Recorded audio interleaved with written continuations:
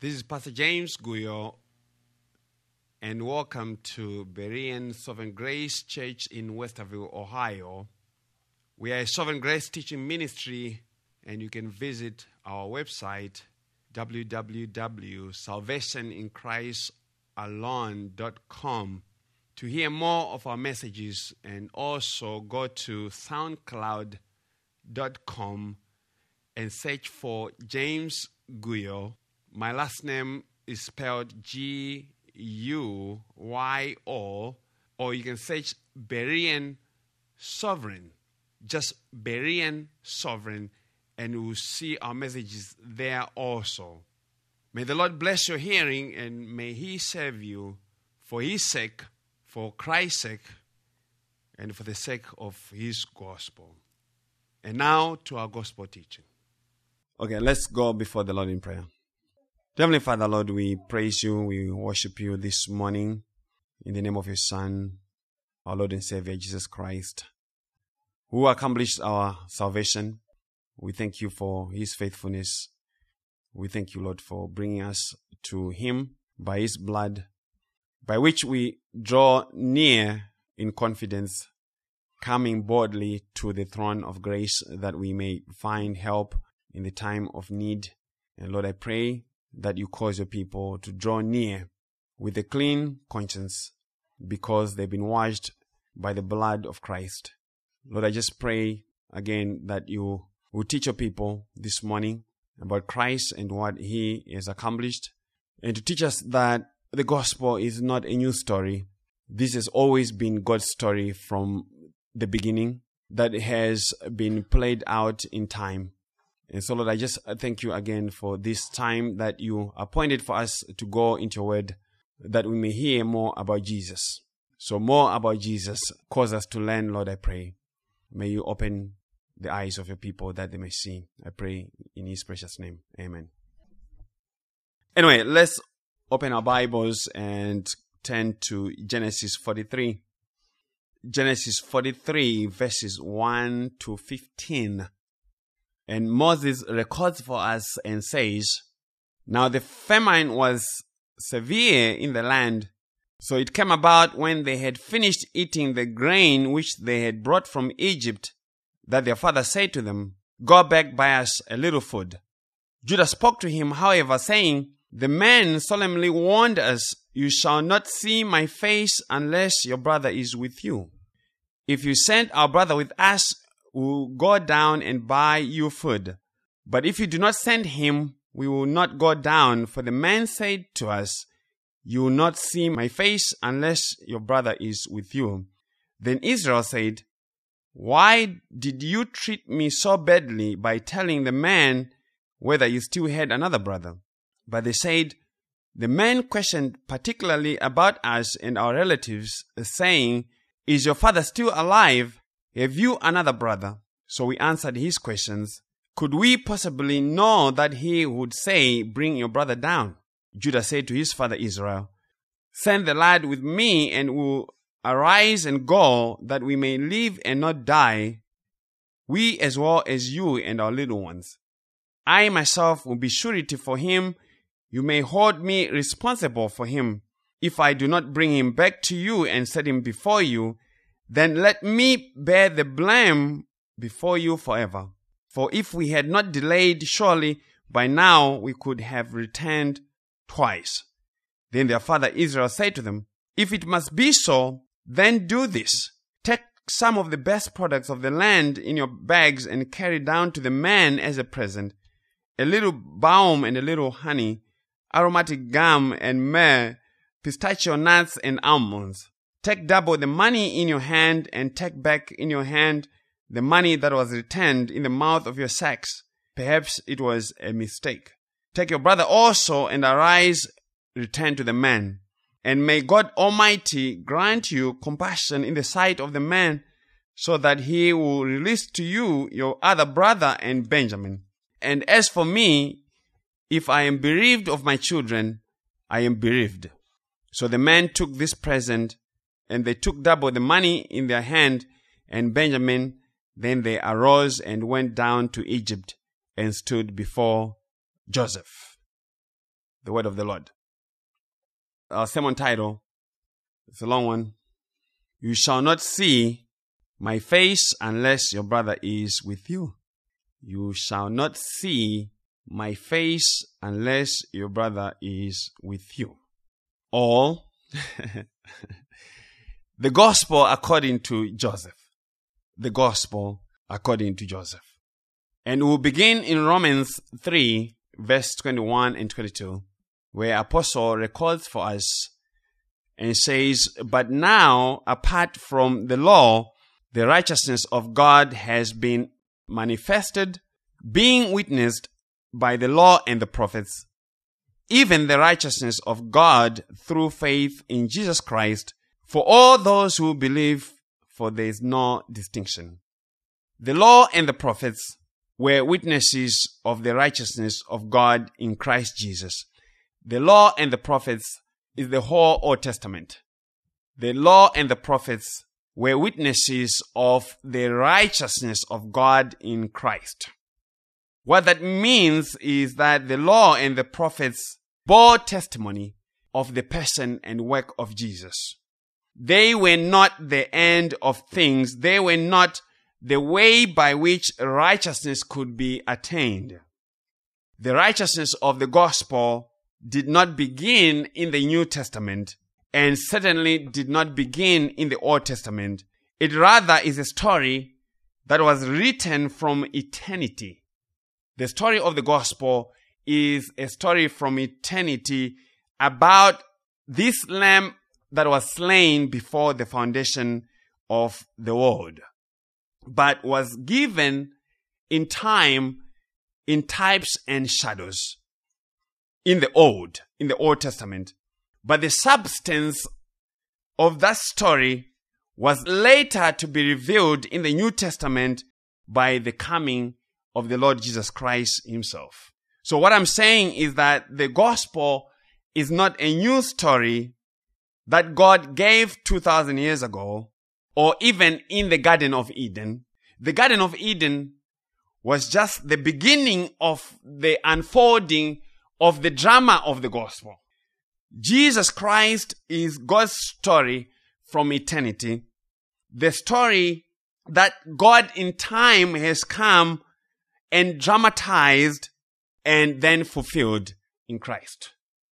And it is a good drama, a narrative drama, which was played by many characters, which characters give us a different vantage point of this story of Jesus. The different characters that you find in the Bible are just giving you different vantage points from which to look at the person and work of Jesus, but they are all telling the same story. And why that many characters? Because there is no single character or person that was good enough or fit enough to represent all that Jesus is in his person. And so when we are preaching or teaching or reading to find Jesus and the gospel in the Old Testament, it is not that every single detail about the person or the event has to exactly match with the person and character of Jesus. To understand types and shadows, you have to understand the Jesus of the New Testament and the gospel as has been revealed to us in the New Testament. That is the key that opens up the Old Testament. Also, remember that all these characters, these types and shadows were not sinless people. They were sinners. They were sinners. And because they were sinners, we can't say everything that they did necessarily represented Christ. What we have to do is we have to extract the good pictures of Christ from these characters. Okay? And see how God used these characters and discard their sin. We discard their sin. Because if we don't do that, we end up coming up with a lot of foolish theology, useless theology. Okay? And so God played out the teaching of the person and work of Christ in salvation by many characters and by many stories. Why? Because history is the story of Christ. The history of nations and peoples is the story of Christ. Creation is his story, and there's nothing that is not Jesus' story. So the history of mankind is not being driven by innovation and our quest to become a better race of people. That's not what is driving history. We are not the ones who are in the driver's seat of history to make our economies better and just get the world to love one another better. No, that's not what is happening. History is God's story of Christ. So the history as has been recorded for us is about the preaching of Christ. And only God can preach Christ this way. And so the writer of Hebrews, speaking to the fulfillment of that drama, would come and write in Hebrews 1 verses 1 and 2, Hebrews 1 verses 1 and 2, and say, God, after he spoke long ago to the fathers in the prophets, in many portions and in many ways, in many portions and in many ways, in these last days has spoken to us in his Son, whom he appointed heir of all things, through whom also he made the world. So you see, Christ is the Son of God and the final revelation of this story. He is the final fulfillment of this drama. So the fathers, the prophets, they spoke in many portions and in many ways to talk about this drama. So Christ is the full and final revelation of the story of redemption. And even after his own resurrection, he said in Luke chapter 24, Luke 24 verses 25 to 27, and he said to them, O foolish men and slow of heart to believe in all that the prophets have spoken. What did the prophets talk about? Was it not necessary for the Christ to suffer these things and to enter into his glory? Verse 27, then beginning with Moses and with all the prophets, he explained to them the things concerning himself in all the scriptures. And when Jesus says, or when Luke says, beginning with Moses, that's beginning with Genesis. But it's Moses who wrote the first 5 books of the Bible. So beginning with Genesis, he taught them all things that were written about himself. Luke 24 verses 44 to 45. Now he said to them, these are my words which I spoke to you while I was still with you, that all things which are written about me in the law of Moses and the prophets and the Psalms must be fulfilled. Then he opened their minds to understand the scriptures. So for these things to be seen, he has to open our minds to see them in the law of Moses, the first 5 books of the Bible, the prophets and the Psalms. They all bear testimony to him. John 5 verses 45 to 47. In John 5, 45 to 47, Jesus, talking to the Jews, says to them, do not think that I will accuse you before the Father. The one who accuses you is Moses, in whom you have set your hope.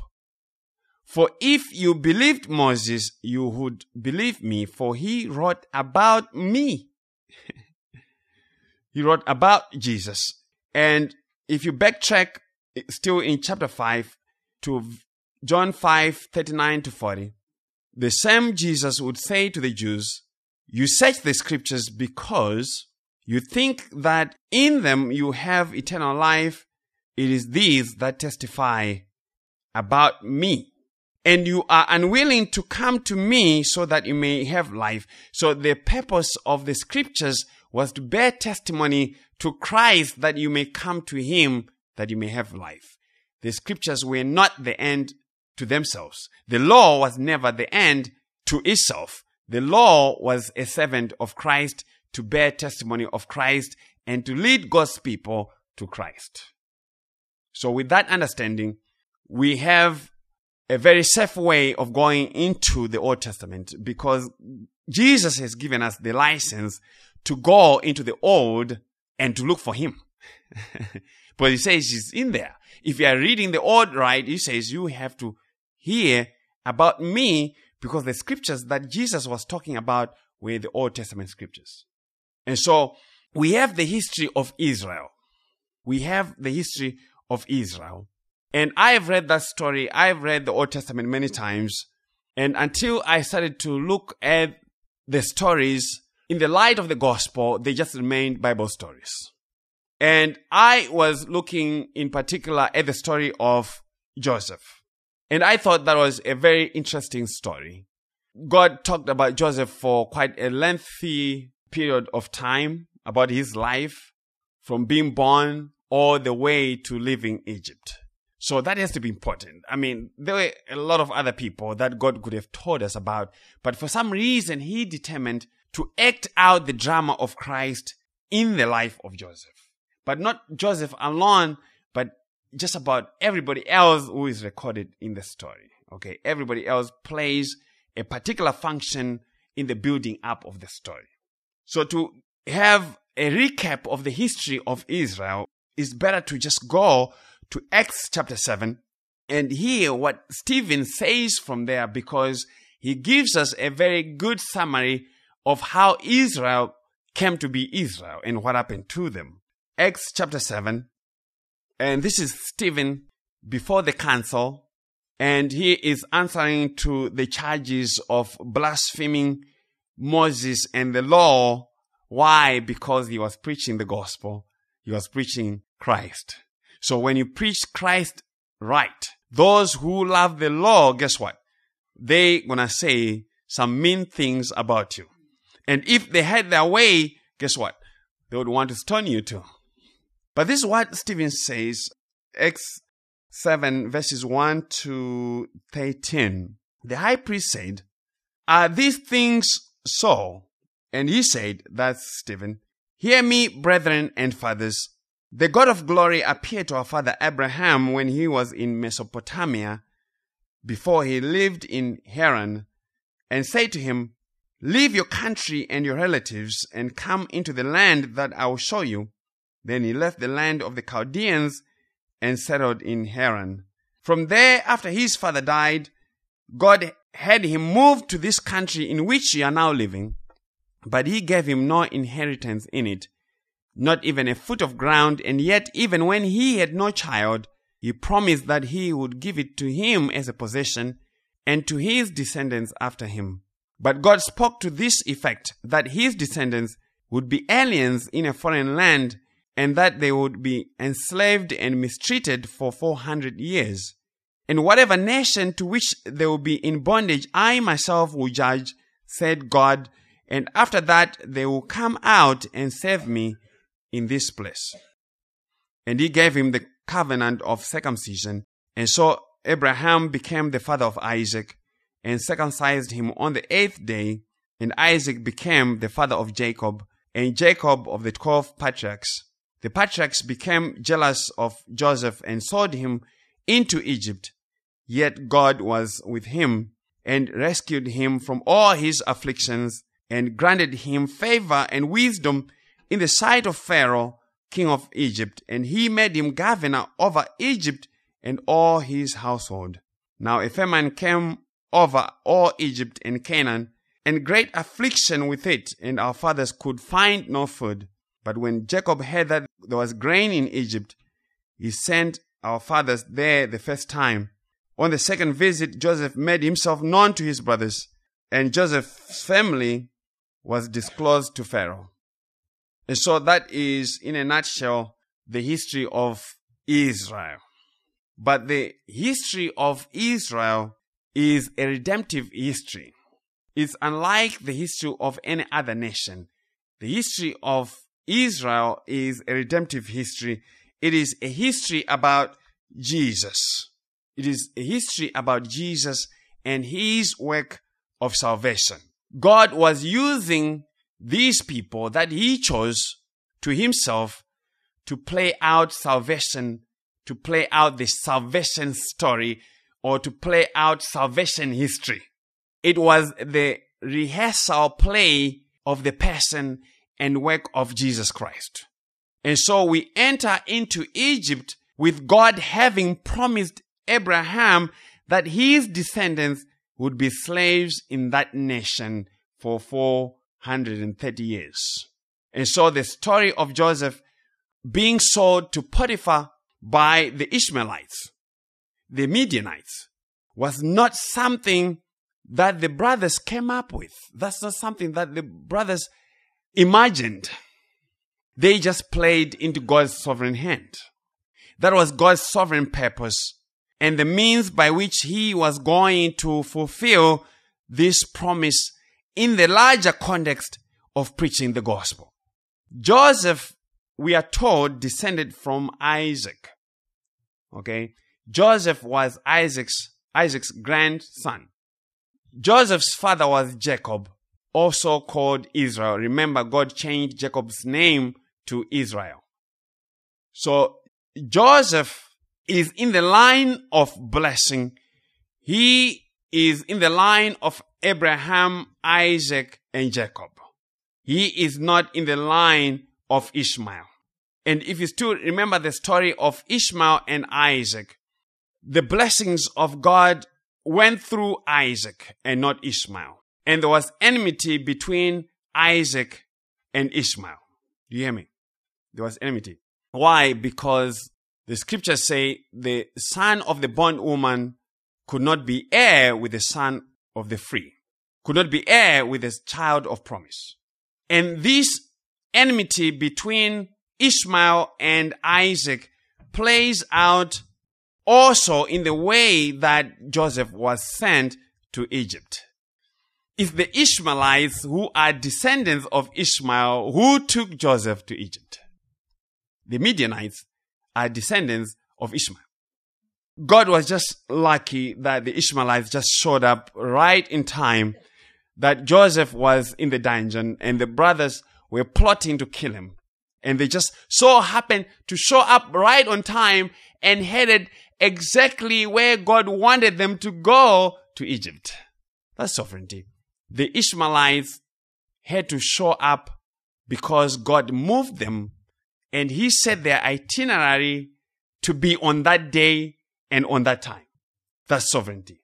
But the Ishmaelites were clueless about what was happening. Okay? And yet they're part of the story of Christ. They're part of the story of Christ. But we also know this, that Jacob had 12 sons by multiple wives. And that is another drama that we'll save for another day. But he had 12 sons with multiple wives. Basically, he had 2 wives, and then the wives had their maidservants, and the maidservants had children for... Yeah, and you know the story, the competition and everything that went with that.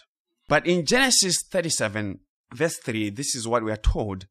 The Bible says, now Israel, that is Jacob, now Israel loved Joseph more than all his sons, because he was the son of his old age, and he made him a coat of many colors, a varicolored tunic. So Jacob, Israel, he loved Joseph more than all his sons.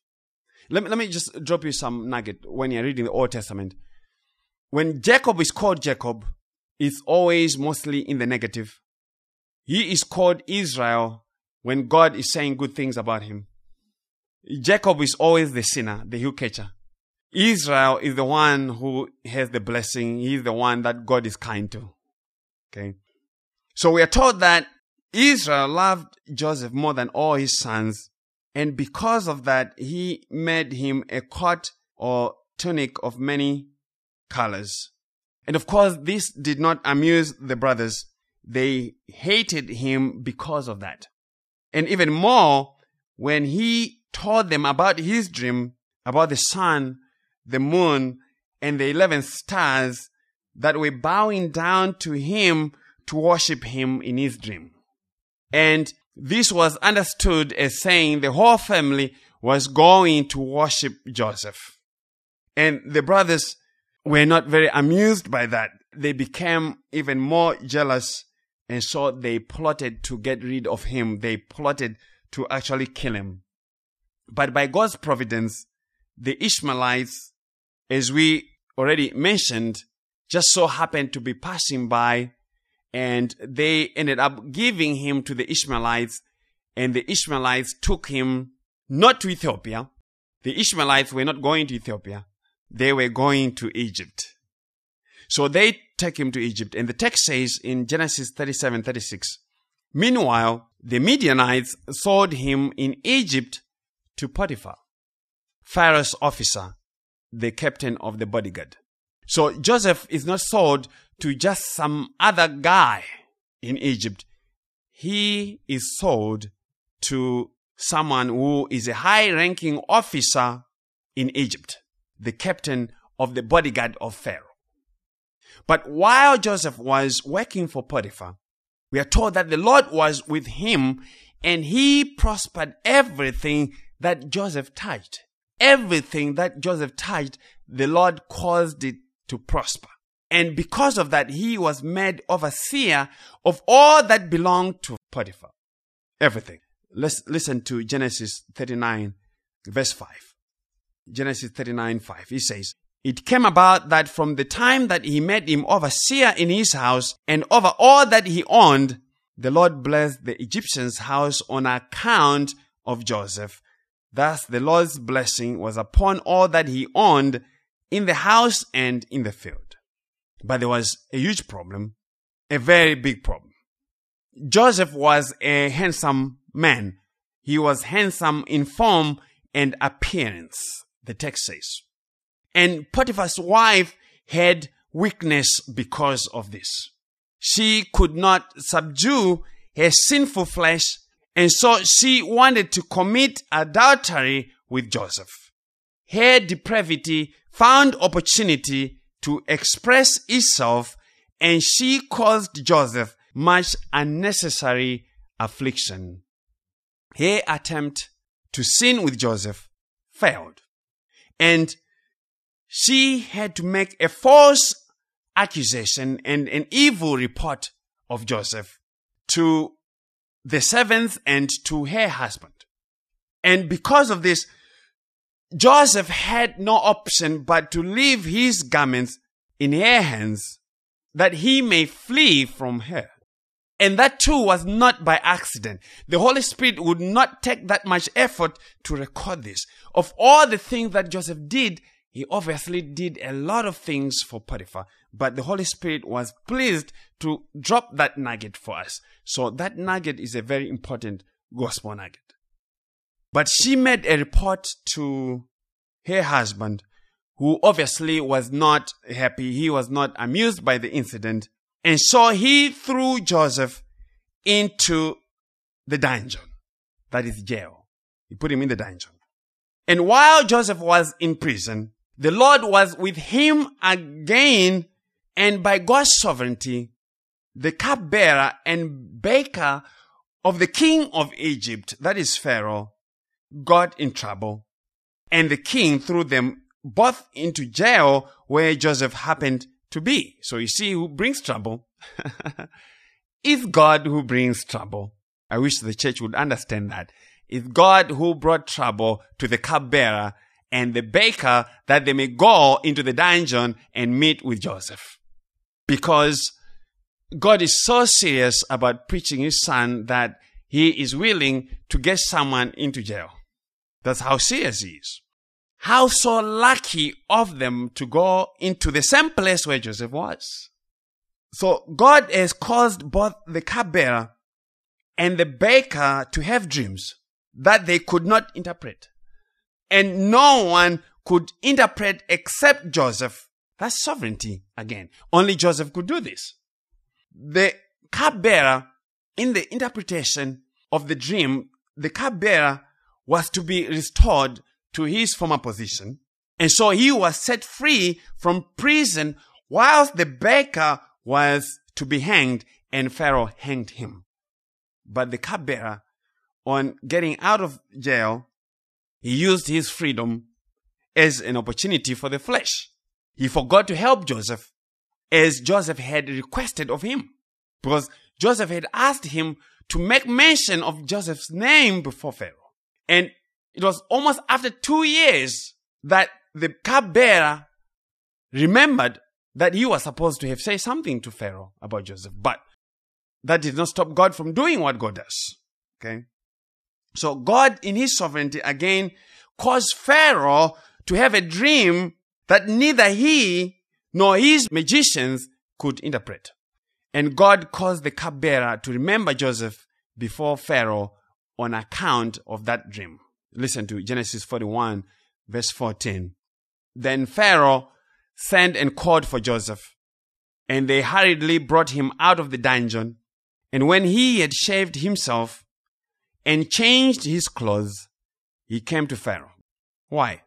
Why does the Holy Spirit tell us that he had to shave and change clothes coming out of the dungeon? It's another gospel nugget. So hold on to that. We're going to work it and tie all these pieces together. Genesis 41, 38 to 45. This is what the word of the Lord says. Then Pharaoh said to his servants, "Can we find a man like this in whom is a divine spirit?" So Joseph had told Pharaoh what the dream meant. He had interpreted the dream for him. So this is Pharaoh's reaction to what Joseph has just told him. He says, verse 38, "Then Pharaoh said to his servants, 'Can we find a man like this in whom is a divine spirit?' So Pharaoh said to Joseph, 'Since God has informed you of all this, there's no one so discerning and wise as you are. You shall be over my house, and according to your command, all my people shall do homage. Only in the throne I will be greater than you.' Pharaoh said to Joseph, 'See, I have set you over all the land of Egypt.' Then Pharaoh took off his signet ring from his hand and put it on Joseph's hand and clothed him in the garments of fine linen and put the golden necklace around his neck. He had him ride in his second chariot, and they proclaimed before him, 'Bow the knee,' and he set him over all the land of Egypt. Moreover, Pharaoh said to Joseph, 'Though I am Pharaoh, yet without your permission, no one shall raise his hand or foot in all the land of Egypt.' Then Pharaoh named Joseph Zaphenath-Paneah, and he gave him Asenath, the daughter of Potiphar, priest of On, as his wife. And Joseph went forth over the land of Egypt."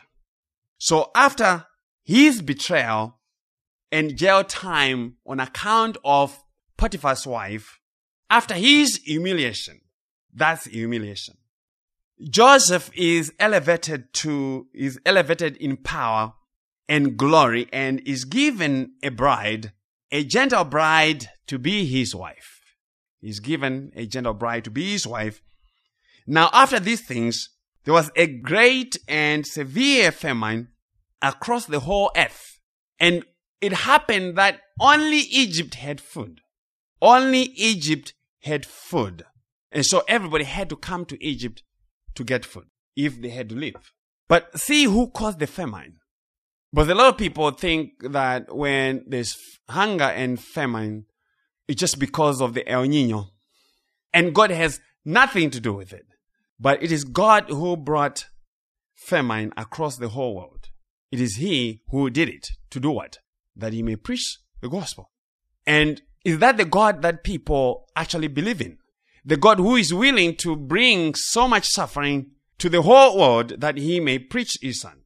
To have the firstborns of all of Egypt to die just that He may preach His Son. Is that the God that people actually believe in? Or they just want to believe in this God of love who doesn't do anything that is contrary to human opinion? But we believe and teach the God of the Bible. Listen to Genesis 42, verse 1 to 2. You see, we are moving up. We started from 37. In Genesis 42, 1 and 2, it says, "Now Jacob saw that there was grain in Egypt. And Jacob said to his sons, 'Why are you staring at one another?' He said, 'Behold, I have heard that there is grain in Egypt. Go down there and buy some for us from that place so that we may live and not die.' And so the brothers went down to Egypt to buy some food. But when they got to Egypt, things did not turn out very well. They meet with Joseph, but they do not know him.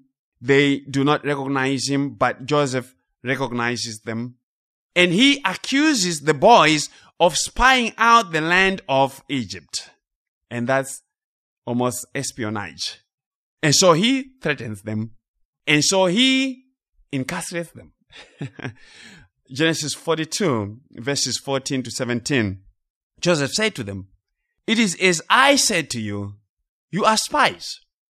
By this you will be tested, by the life of Pharaoh." So that's an oath. He is swearing by the life of Pharaoh. "You shall not go from this place unless your youngest brother comes here. Send one of you that he may get your brother while you remain confined, that your words may be tested, whether there is truth in you. But if not, by the life of Pharaoh, surely you are spies." So he put them all together in prison for 3 days. So this is what Joseph has done. When you are reading stories like this, pay attention to the detail. Joseph has tied their life and their freedom to their brother. He has tied their life and their freedom to them, bringing with them their brother. Their brother becomes their get out of jail card. He becomes their ransom payment. He becomes their surety. He becomes their life. He becomes their salvation from prison. They are now captives. And if they have to be free again, it's only if the brother shows up. That's the one condition. It's not 5 conditions, just one condition. But after 3 days, Joseph got them released on the condition that Simeon, one of the brothers, remained behind in custody until Benjamin comes. So Simeon again is sacrificed for the sake of his brothers. Another type of Christ. Another type of Christ. But in this drama, the life of Simeon also hinges on Benjamin. If Simeon has to come out of jail, Benjamin also has to show up. So Benjamin is another type of Christ. And surely, as soon as Benjamin shows up, guess what? Simeon is released. So the boys get back home with an evil report. They're like, okay, who's going to tell Dad? Reuben, Judah, Gad, who's going to tell Dad that Simeon is in Egypt? And not only is he in Egypt, he is in jail. And we have not enough bond money. And the bail has been set on your other son, Benjamin. The very one that you love. So the boys get back home and they retell the story and the predicament that they are in because of Simeon and because of Joseph. And Jacob is literally beside himself. Jacob has lost it. And he is adamant that Benjamin could not be allowed to go with the brothers so as to redeem Simeon. Because Jacob is thinking, well, he already has Simeon. If I send Benjamin, he may not come back. Oh, by the way, I already lost one of my favorite ones, the one that I loved the most, Joseph. So before I know it, I'm going to be down 3 sons. So he's doing his math. He is doing his math. And that will take us to Genesis 43. And that's our text. That's our text. And the text says in Genesis 43, verse 1 and 2, "Now the famine was severe in the land, so it came about when they had finished eating the grain which they had brought from Egypt, that their father said to them, 'Go back, buy us a little food.' So there was a severe famine in the land, and they had run out of supplies. Verse 3, Judah spoke to him, however, saying, 'The man solemnly warned us, you shall not see my face unless your brother is with you.' And so Judah reminded Jacob that they could not just go back to Egypt without Benjamin, because the man who was in charge of Egypt and also in charge of all the food supplies, had told them in no uncertain terms that they would not see his face unless they had their other brother with them. This Benjamin brother with them.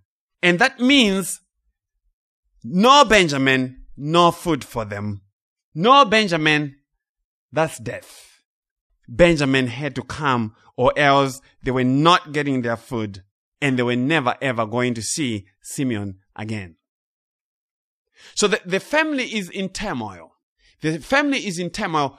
But you see, they are reading on page 30 of a book that is 1,000,000 pages. Jacob thinks his life sucks. Simeon thinks his life sucks. The brothers think their life is in jeopardy. Why? Because they are reading everything according to their circumstances. They do not have the full script of what God is doing. And we also, in life, we do the very same thing. We have one day, and we are reading on page 30 of a book that has 10,000 pages. And we read the whole book from page 30. So we go through situations and we think, oh, God has forgotten about me. Look at what is happening. But no, that's not true. It's because you don't have the full script of what God is working. God is working all things to the good, for good, to all those who love him, who are called according to his purpose. So they love him because they're called according to his purpose, and the purpose is to glorify his son. So he's not going to fail. So don't read page 30 of your life and try to make much of it. Verse 4, this is what Judah says of Genesis 43. If you send our brother with us, we will go down and buy you food. So Judah says, as long as we go back to Egypt in the company of Benjamin, we'll be okay. We'll be able to get the food, and we will not risk being thrown in jail again. Okay? We will not risk ourselves being thrown in jail again. Verse 5. But if you do not send him, we will not go down, for the men say to us, you will not see my face unless your brother is with you. The brother has to come or nothing.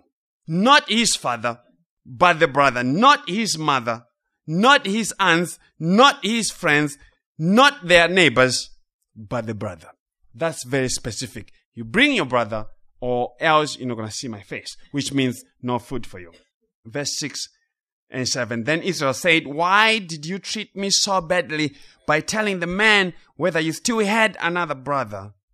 But they said, the man questioned particularly about us and our relatives, saying, is your father still alive? Have you another brother? So we answered his questions. Could we possibly know that he would say, bring your brother down? So the man in Egypt apparently was very intrusive in his questioning. He took particular interest not in the ants, not in the neighborhood, not in the animals. He took particular interest in this other brother and said, have you another brother? I need to know that. Have you another brother? Another brother for what man of Pharaoh? I just want to know. Have you another brother? That's all. I just am so interested to know if we have another brother. The guys have already come, and there were 9 of them. Were they 9? I think so. They have come. I'm like, okay, we are already 9 brothers here. What's wrong with you? Why would you want to know more about some other brother? Come on, man. Verse 8. Judah said to his father Israel, send the lad with me, and we will arise and go, that we may live and not die, we as well as you and our little ones. So to say, you send the lad, the boy, with me, that we may live and not die. If we have to see life, this boy has to go with Judah. This other brother now holds the life of all in his hands. He has to go, or all will perish. Benjamin has to go to Egypt. Benjamin has to go to Egypt. Verse 9. So Judah has to put something on the table for negotiation. Verse 9, he says, I myself will be surety for him. You may hold me responsible for him. If I do not bring him back to you and set him before you, then let me bear the blame before you forever. So this is where the plot begins to really thicken, the gospel plot. Benjamin has to go to Egypt as the ransom payment to redeem the whole family. But God is not yet done preaching. Because Jacob is reluctant to send him away, Judah steps up. He steps up and says, I am going to be his surety. So Benjamin is surety for the family. But Judah says, well, since dad doesn't want Benjamin to go, I am going to be the surety of the surety. I am going to put my life on the line for the sake of Benjamin. So Judah becomes the surety of Benjamin and says, I'll bear all the blame. I'll bear the legal responsibility, the guilt and the shame for this boy if I don't bring him back. If I don't bring him back to you. And so if Judah brings back Benjamin, guess what? It means everybody comes back. Because Benjamin would have gone to Egypt. So Judah makes an oath and says, if I do not bring him back to you and set him before you, then let me bear the blame before you forever. So Judah is not just taking the blame. He says he will take this blame on himself forever. Judah is saying, let me be condemned forever if I fail to bring Benjamin back. You hear me? But why Judah? Why not Reuben? Why not Gad? Why did Judah stand up to be the surety of Benjamin? Genesis 49, verses 9 to 12. Genesis 49, 9 to 12, and that's Jacob is already now in Egypt, and he is pronouncing blessings on all his sons. And this is what he had to say about Judah. He says, Judah is a lion's whelp. From the prey, my son, you have gone up. He couches, he lies down as a lion, and as a lion who dares rouse him up.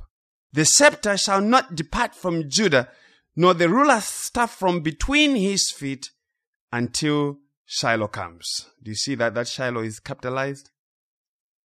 And to him shall be the obedience of the peoples. He ties his foal to the vine, and his donkey's coat to the choice vine. He washes his garments in wine. Do you see that the he is now capitalized?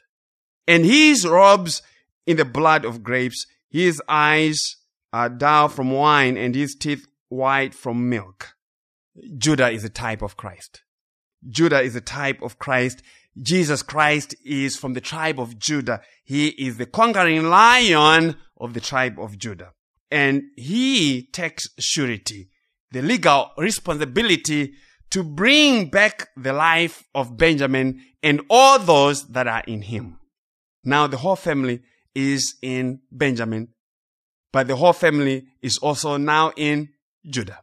It's now in Judah. The whole family is in Christ. Do you see that? We're going to work it. It's going to come out. We are getting very close. The other brothers did not take that oath. They did not take that oath. They did not take that obligation. Judah alone did. That was an oath. And so the Lord Jesus Christ, he alone took the oath to bring us back to the Father.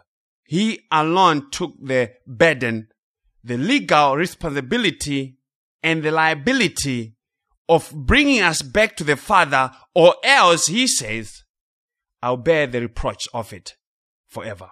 I'll bear the reproach of not bringing those whom you have given me forever. Jesus is the surety of the covenant. He is the covenant of God's people. God gave him as the covenant. Jesus is the covenant itself. Jesus himself is the covenant for the salvation of his people. And that means it is by his life alone and by his death alone that he would bring us back to God or face condemnation forever. If Jesus had failed to bring us back to God, then he would have been condemned forever.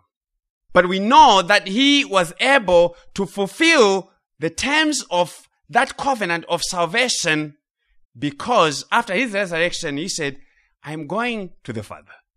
And Jesus could not go back to the Father with empty hands, because in one of the feasts, it said, no man shall come to me with empty hands. Jesus could not go back to God with empty hands. He had to show him something. He had to bring something. He had to bring the children that God gave to him. We have to learn to understand the gospel as God has taught it. The elect of Christ are not the ones who bear the responsibility of bringing themselves to God. The responsibility is in the surety, the one who entered into their place and said, I am taking the responsibility of bringing them to you.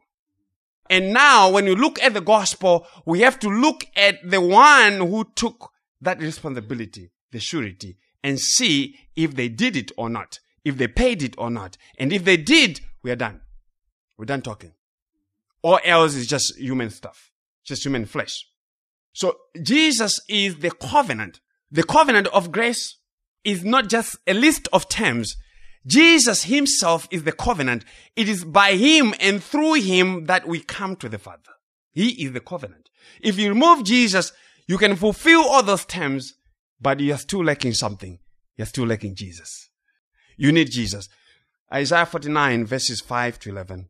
Isaiah says, verse 5 to 11, and now says the Lord, who formed me from the womb to be his servant, who formed me from the womb to be his servant, to bring Jacob back to him. Do you see that responsibility? That language of bringing back Jacob. Now, is Jacob the sinner being brought back to God so that Israel, the saved one, might be gathered to him? For I am honored in the sight of the Lord, and my God is my strength. He says, it is too small a thing that you should be my servant to raise up the tribes of Jacob and to restore the preserved ones of Israel. I will also make you a light of the nations so that my salvation may reach to the end of the earth. So you can hear it's Christ who is being talked about. Verse 7, thus says the Lord, the Redeemer of Israel, and its Holy One, to the despised one, to the one abhorred by the nation, to the servant of rulers, kings will see and arise, princes will also bow down because of the Lord who is faithful, the Holy One of Israel who has chosen you. Thus says the Lord, in a favorable time I have answered you, and in a day of salvation I have helped you, and I'll keep you and give you for a covenant of the people. To do what? To restore the land and to make them inherit the desolate heritages, saying to those who are bound, go forth. To those who are in darkness, show yourselves. Along the roads they will feed, and their pasture will be on all the bare heights. They will not hunger or thirst, nor will the scorching heat or sun strike them down. That's preservation of the saints. For he who has compassion on them will lead them and will guide them to springs of water. I will make all my mountains a road, and my highways will be raised up. So this is Jesus who is being spoken of. He came in the flesh that he may be the servant of Jehovah to gather together God's people to himself by his death. He was given as the covenant for the people, that is the elect of God, which means the terms of our salvation were given to Christ as our representative, as our substitute, as our surety, as our mediator. And if he would fail, he would bear the blame forever. The work of salvation was a contract. God and Christ, they agreed. They set the terms. It was written, it was signed, and Jesus came and he signed the completion of that work on the cross by his own blood. By his own blood. So as I said again, the terms of salvation were never given us to accomplish by ourselves because we can't. And that was never God's plan anyway in the first place. This is God's work from eternity. God is not working salvation today. He worked it from eternity. It's His purpose in Christ Jesus before the foundation of the world. And so He says to His people in Isaiah 49 verse 11, God says, I will make all my mountains a road and my highways will be raised up. Do you see the background? God is saying the mountains are the impassable places. These are the places that you can't just go over by yourself. His mountains, you are not able by yourself to go over God's mountains. And that is Mount Sinai. That is the impassable mountain. That's the law that you can't climb up by yourself because it is high and it thunders there. But God has made it a road that we can walk on it. He has made it a road. His highways have been raised up to make it all smooth. He has made it all tarred, or He has put concrete. He has made a straight highway in Jesus. So the road to salvation has been made straight and accessible to us who could not walk on God's highways and mountains. Do we understand the language? So we'll go back to Genesis 43 and finish off this story. Genesis 43:10. For if we had not delayed, by now we could have returned twice. Then their father Israel said to them, if it must be so, then do this. Take some of the best products of the land in your bags and carry down to the men as a present a little balm and a little honey, aromatic gum and myrrh, pistachio nuts and almonds. Stan, do you have some pistachio nuts? Sounds like something that you like to eat. Okay, that's what I was thinking. Take double the money in your hand and take back in your hand the money that was returned in the mouth of your sacks. Perhaps it was a mistake. Take your brother also and arise, return to the man, and may God Almighty grant you compassion in the sight of the man, so that he will release to you your other brother and Benjamin. And as for me, if I am bereaved of my children, I am bereaved. So the men took this present, and they took double the money in their hand and Benjamin. Then they arose and went down to Egypt and stood before Joseph.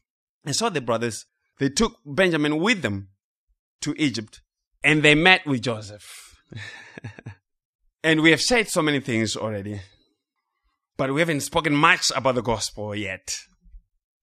So if you know me, it's time to go into the details and get the gospel. The title of our sermon is, You Shall Not See My Face Unless Your Brother Is With You. We have to know who we are and where we are as a people, as God sees us. What we see ourselves does not matter in the eyes of God. What matters is what He says. The gospel is good news only when you hear it as good news. And the gospel is only going to be good news when you hear it as a sinner. That is, one without righteousness and one who is not able to produce righteousness by themselves. We are sinners, my brothers and sisters, and that is the only way that we can understand what God is saying in Christ. We can't understand Jesus if we don't agree with God's testimony of us. People don't die because they get old. They die because of sin. They die because of sin. The children of Israel did not go to Egypt on vacation. It was not a vacation trip. They went to Egypt because there was a severe famine in the land and across the whole surface of the earth. And only Egypt had provisions of food. The whole world was under a severe famine, and that was teaching of the lack of righteousness of all men because of the fall. And it's speaking to the condemnation that has befallen man, all men, because of the sin in Adam. So the whole world was in severe famine.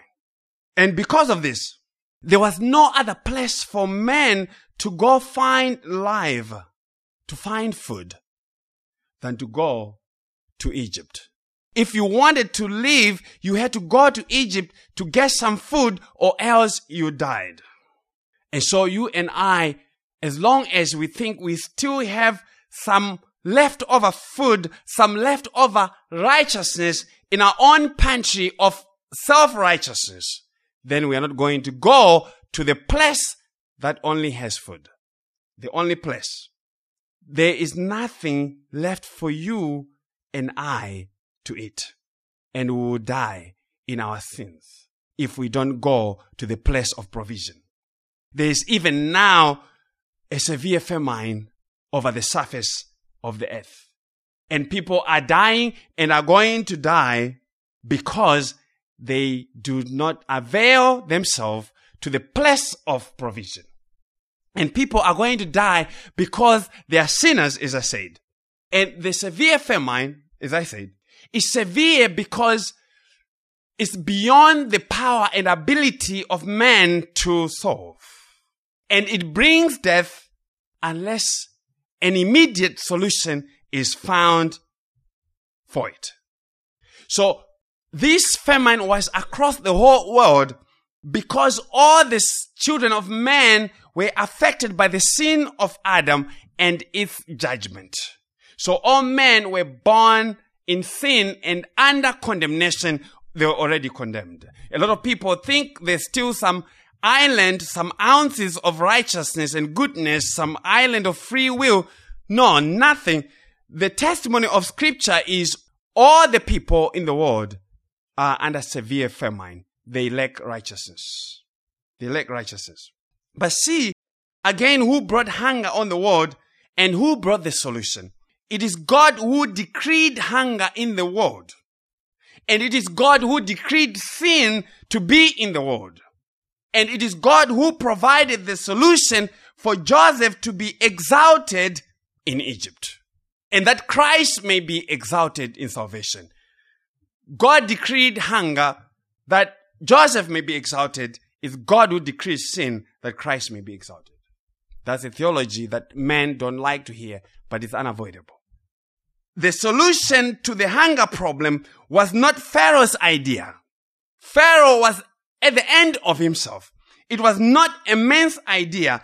It was God's idea to save many people alive, according to Joseph. So salvation did not come to Egypt because of Pharaoh, but because of this one whom God sent. Joseph was not from Egypt. He pre-existed his coming to Egypt. Do you hear me? And so Jesus Christ pre-existed his coming to earth, to this place of severe famine because of sin. God sent his son to the world not to condemn it, because it was already condemned, but to save it, as he sent Joseph to save the world from hunger. The famine in Egypt and the world was a type of the condemnation that was already on the world. And God was playing out the drama of Christ. And so salvation and the cross of Christ was not an idea of man, not of Herod, not of Pilate or the chief priests or the Jews. That was God's idea.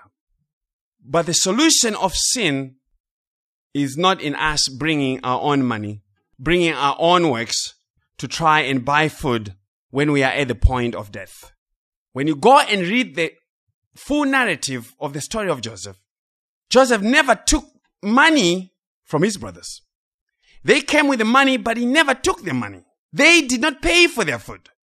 He returned it back in their sacks and gave them the food that they needed for free. We can't buy salvation. We can't earn salvation. And it is like Jesus asking for water to drink from the Samaritan woman in John chapter 4. But he never drank it. He asked for water. He did not drink it. He asked his disciples to go find food, and he never ate the food. He said, I have some other food to eat. Why? Because Jesus is the one who had come to give the water and the food, the bread from heaven and the living water. So he could not be the one receiving water from this woman who needed Jesus' water, and he could not be the one eating the food that these guys had gone and bought. So that is all to say, salvation cannot be earned, and we do not bring anything before God as to be accepted by him. Not anything that we bring ourselves. It has to be all given freely by the grace of God in Christ Jesus. So in Romans 4, verse 4 and 5, Apostle Paul says, "Now to the one who works, his wage is not credited as a favor, but as what is due. But to the one who does not work, but believes in him who justifies the ungodly, his faith is credited as righteousness." The brothers of Joseph were ungodly. And yet Joseph gave them food freely. Just as we are the ungodly. We were enemies of God, and yet Christ has given us, he has credited us with his own righteousness for freely. But listen to the road of Joseph to the throne, to being the prime minister of Egypt. Joseph was falsely accused of adultery by Potiphar's wife. And as I said, Joseph is a type of Christ. And he is the foremost type of Christ in the Old Testament, who had nothing bad said of him and had no sin of his recorded in the Bible. There's no sin incident of Joseph himself ever recorded for us in the Bible. This was not to say Joseph was sinless. It was God's purpose to preach Christ. It was God's purpose to preach Christ. So like Christ, no deceit was found in his mouth. He was a righteous man who suffered humiliation because of the sin of another. The sin that he did not commit. The sin of Potiphar's wife. And Potiphar's wife had no witnesses to her accusation against Joseph. She had no witnesses. And that is to say, she had no righteousness of her own. She was a sinner. No one could testify of her own righteousness as she told the story. But she became righteous in the process. She became righteous in the process. And her only witness to her own righteousness was not the servants. It was Joseph's garment that was in her possession, or else she was tossed. Her only witness of her own righteousness became not the witnesses that were at Potiphar's house, but the garment of Joseph that she had in her possession. That became her only testimony and righteousness. Joseph's garment became her imputed righteousness. Okay? That's imputed righteousness. She was not righteous in herself. Though she was a liar and an adulterer, because she thought to do it, she was vindicated to be righteous because of the garments of the righteous one who had been condemned into the dungeon in her place. She is the one who was supposed to go in the dungeon. She does not go in the dungeon. Joseph is the one who gets humiliated and goes into the dungeon in her place. Do you see that? So who is Potiphar's wife? Because a lot of times, a lot of people have read that. They're like, okay, Potiphar's wife, what a wicked woman she was. And a lot of people identify themselves with Joseph. But this is a problem. We are Potiphar's wife. We are the sinners. We are the ones whose only testimony is the garments of Christ that we have in our possession. Our only testimony of righteousness is what Christ, the one who went into the dungeon because of our sin, has left in our hands. And beyond that, we have no other righteousness besides his. We have no other testimony of righteousness beyond his. So Potiphar's wife's sin was imputed onto Joseph. But see, Joseph did not participate in this deed. So the only way that he could be guilty was if the sin of Potiphar's wife had been imputed on him, and that's what put him in the dungeon. And if her sin was not imputed on Joseph, guess what? She was going, most likely, to be killed by her husband. Okay?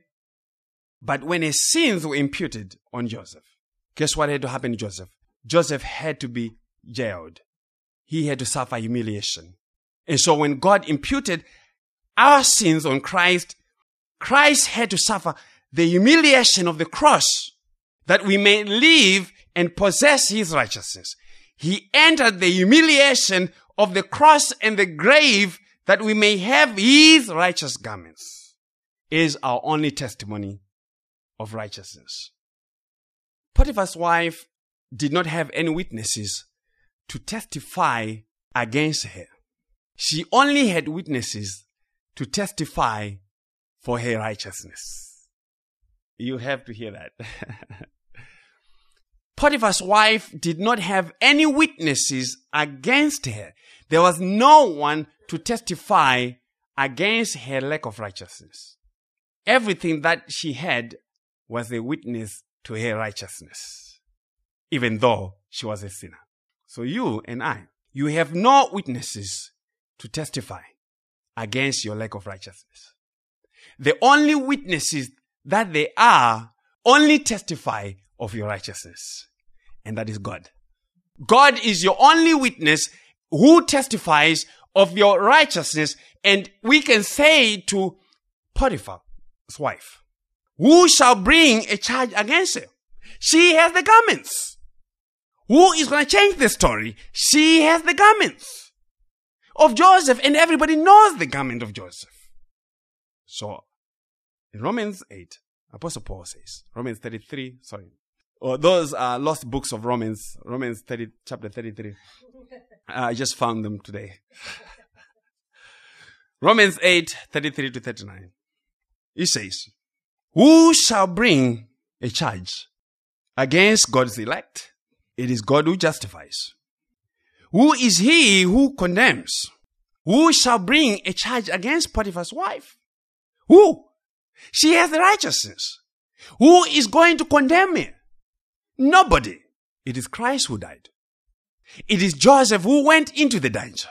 And furthermore, is also reason who is even at the right hand of God, who also makes intercession for us. All that is fulfilled in Joseph. We're going to see it. Who shall separate us from the love of Christ? Shall tribulation, or distress, or persecution, or famine, or nakedness, or peril, or sword, as it is written, for your sake we are killed all day long, we are accounted as sheep for the slaughter. Yet in all these things we are more than conquerors through him who loved us. For I am persuaded that neither death, nor life, nor angels, nor principalities, nor powers, nor things present, nor things to come, nor height, nor depth, nor any other created thing shall be able to separate us from the love of God which is in Christ Jesus our Lord. So Apostle Paul says, by the Holy Spirit, who shall bring a charge against God's elect? Who shall bring a charge? And that's a rhetorical question. It's not even looking for an answer. It's saying there's no one who can testify against your own lack of righteousness. But because of Christ, because of the righteousness of Christ, God sees you as righteous. And it's only the opinion of God that matters, not your opinion, not the opinion of all these things, not the opinion of death, not the opinion of angels, not the opinion of things present or to come. None of that matters as long as you possess the righteousness of Christ. So Joseph was both a type of Christ and also a type of God in this narrative story.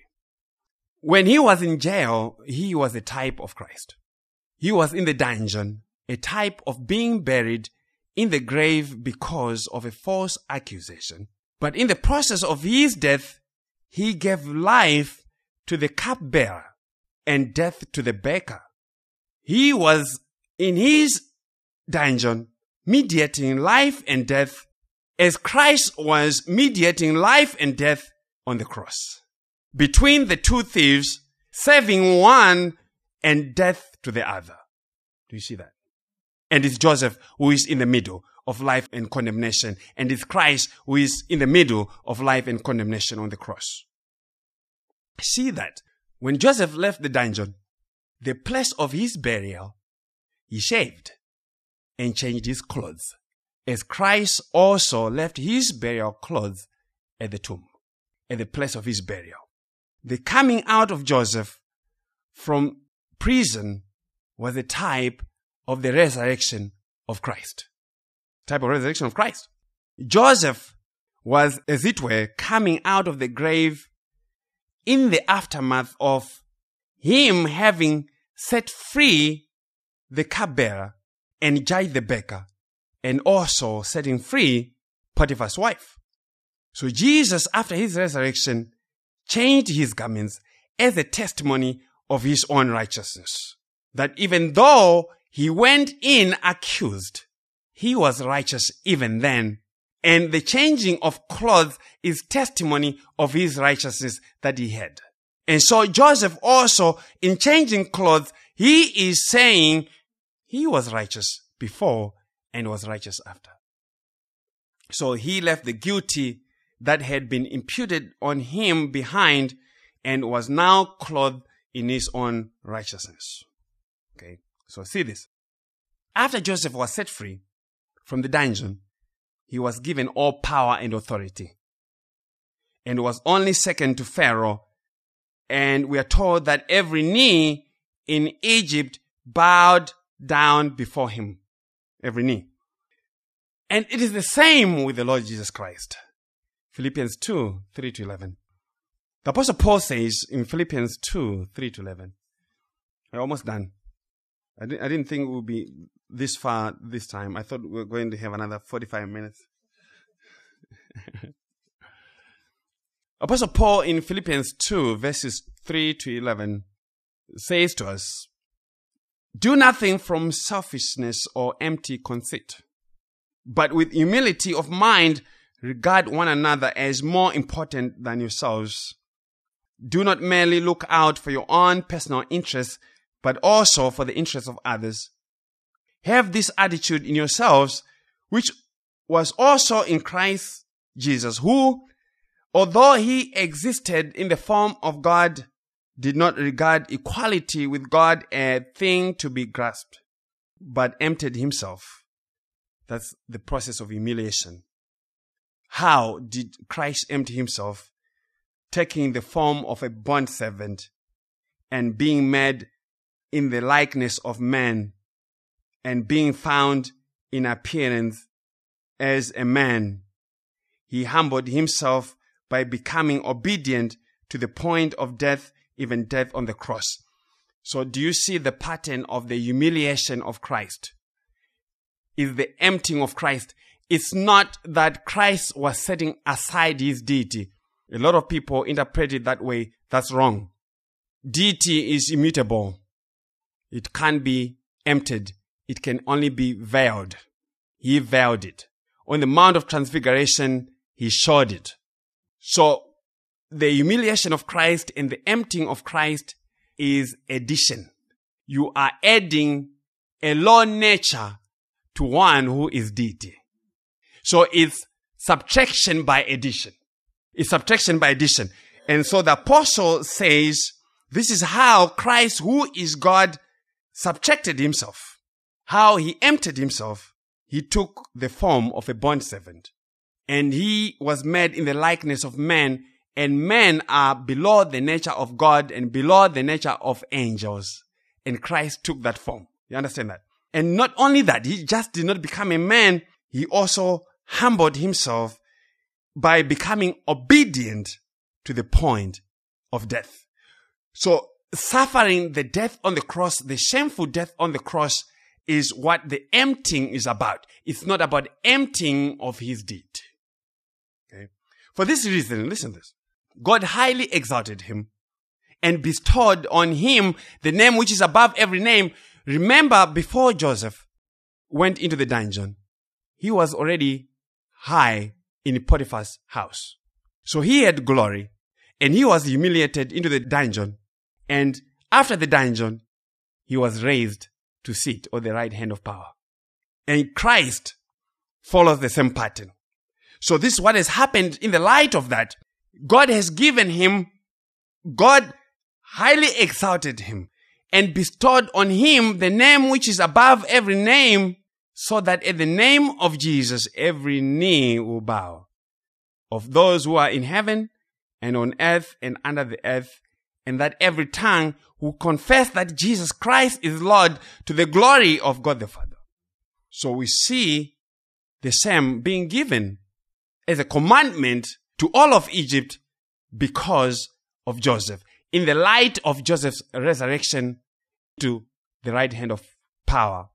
So Joseph, after he had been set at the right hand of Pharaoh, after he got out of jail, he got married to a Gentile bride. And so that was our Lord Jesus Christ being married to his Gentile bride after his own humiliation. Hear that? But in saying, as we close, but in saying to the 10 brothers, you shall not see my face unless your brother is with you, Joseph was speaking as God, not as Christ. He was speaking as God. And it is God saying to you and I do not care what you have to bring before me for your salvation. I do not care for your aunt, for your neighbors, for your parents, for your baptism, you name it. If you are the one who is bringing it, I don't care for it. Unless I see your brother, this Benjamin that I love. So Benjamin is a type of Christ. He is loved of Joseph. And Joseph loves Benjamin more than any of his brothers, as God loves Christ Jesus more than anybody. He said, unless you guys come with Benjamin, you shall surely perish. Unless we come with the righteousness of Christ alone, we shall surely perish. God will not look to anything that we bring. God will not look to anything that you and I are going to produce. So we might as well just forget trying to work out our own righteousness. He will not accept our money. He will not accept our works in exchange for salvation. He will not accept any pleas from anyone, not from the dead saints, not from Mary, and not from the Pope. He has only one question for you. Have you not another brother? Have you not another brother? Have you not another mediator that I can talk to? Have you not another brother that I love, that I can speak to, that I can relate to? He says all he needs for your salvation is to see you in the company of our brother, the Lord Jesus Christ. The New Testament says Jesus Christ is our elder brother. So God only cares to see us in the company of our brother Jesus Christ, or else we will not see his face. And that means we shall not be saved. That's all that he's saying. He's saying you won't be saved if I don't see you in the company of Jesus.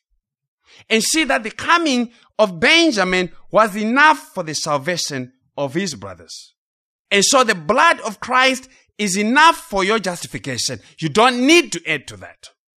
If Benjamin was enough for his family to get free food in Egypt and live, then Christ is enough for your salvation. He is enough for the salvation of all his elect to live and not see death. And if Joseph's garments were enough for Potiphar's wife to prove a case of innocence and righteousness, the garments of Joseph were enough for Potiphar's wife, then the garments of Christ are enough to prove our own righteousness before God. That's all we ever need. God said of the blood of the Passover lamb in Exodus 12:13, he said, the blood shall be a sign for you on the houses where you live, and when I see the blood, I'll pass over you, and no plague will befall you to destroy you when I strike the land of Egypt. So God says, when I see the blood, he's only looking for the one thing. He's looking for the blood He's not looking at the strength of your faith. He's not looking at the strength of your good works. He is not looking at your faithfulness. He is looking at whether you brought the brother or you have the blood. And he sees the blood in the thickness of the darkness. He sees it. So the issue of salvation is we may have a lot of blood, we may have a lot of garments, but are we holding to the garments that acquits us? Are we holding to the garments of this other brother that God loves? Do we have the blood that God can see? Because he doesn't see all kinds of blood. There's only one blood that he sees in a particular way that when he looks, he says, I'll pass over him. I have no option. I have to pass over him. Look at him. Look at the blood that he has. So to see the blood is to come with your brother. And to come with your brother is to stand on the righteousness of Christ alone. For it is the blood that makes atonement. So I would ask everyone here and anybody who shall listen this question and say, yes, we have been in the church many years. And we may have been ministering to the Lord like Samuel was. Remember, Samuel was ministering to the Lord for many years in the temple with Eli, but the text said in 1 Samuel that the Lord had never spoken to him. Never spoken to him. And there are many people who are in the church, who are ministering, and they think they are ministering to Christ, and they think they believe the gospel, and yet God has not yet to talk to them. God has not spoken to them. The question that we've answered is, we are in this world that is under famine. We are in this wilderness of sin. What is the hope for this severe famine? What is the hope that we have for this lack of righteousness? Because you see, the majority of the gospel teaching is focusing on your repentance and on your faith. It's not focusing on the sufficiency of Christ's work and blood. So it leaves you helpless. It leaves you continuing to look at yourself, looking to yourself, introspecting, trying to see the blood that you can't see. You can't see the blood of Christ. It's God who sees it. God says, when I see the blood, not when you see the blood. He says, when I see the blood, I'll pass over you.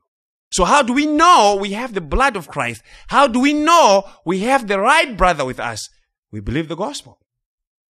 That's the only way to know. That's the only positive way to know that you have the right brother to bring with you to God, and you have the blood that God sees. Okay. So the question again is, what are we going to bring before God that we may find life? And who are we bringing? Who shall deliver me from this body of death? Thank God for Jesus Christ. We can't bring our works. We can't bring, it doesn't matter how good they are, we can't bring our works because that's not the gospel. We can't bring faith and repentance and say, oh, look at me, I repented from this and that. Or look at me, I believe this and that. If we truly believe and if we have truly repented, we only bring Christ with us and nothing else. True faith and repentance bring only the righteousness of Christ. Okay. And see also, at the end, Joseph clothed all his brothers with new garments. That will take me 2.5 minutes and we are done. Genesis 45, 21 and 22. At the end, Joseph, Genesis 45, 21 and 22. He clothed all his brothers with new garments. Then the sons of Israel did so. And Joseph gave them wagons according to the command of Pharaoh and gave them provisions for the journey. To each of them he gave changes of garments, to each of them. But to Benjamin he gave 300 pieces of silver and 5 changes of garments. Remember, Benjamin is a type of Christ. So he is getting more because that's a picture of the exaltation of Christ. But Joseph gives them a change of garments. That's a change of righteousness, because when they came, these were sinners. These are the ones who desired to put him to death. And yet he is the one who acquits them as righteous. And then he tells them that it's not you who sent me here. It's not you. This is not about you guys. It's about God. It's about God and salvation to save many people alive. And the purpose of the death of Christ, the purpose of sin, is not about sin itself. People get hung up over sin to the point that they stop thinking about the glory of Christ in salvation. Sin was just preparing the ground, the stage for Christ to be displayed and his righteousness, for Christ to be exalted.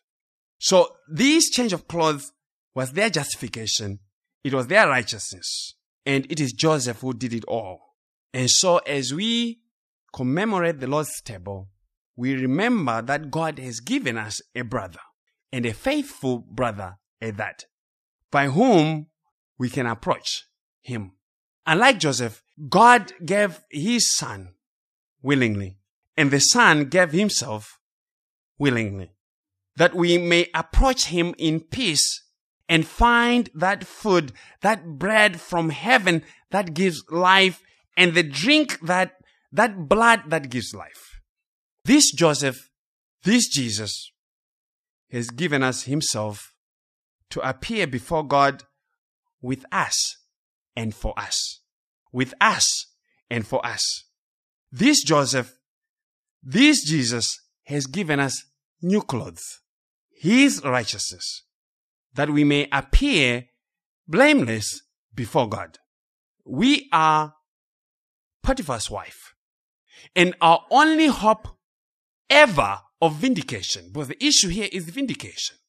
Our only hope of vindication is the righteous garments that Joseph left behind in our hands. That is your only hope of vindication, the righteous garments that Christ has given us. And so if God would ask you and say, have you not another brother? The answer is yes. His name is Jesus, and it shall be well with you. Have you yet another brother? Yes, I have another brother. I have Jesus. And this morning, Tawanda said to me, Daddy, you are my big brother. Praise the Lord.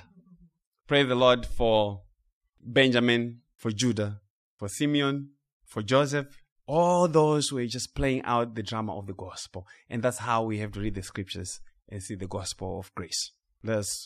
I'm not going to pray now. I'll pray when we have the table. So, Brother Robert, are we going to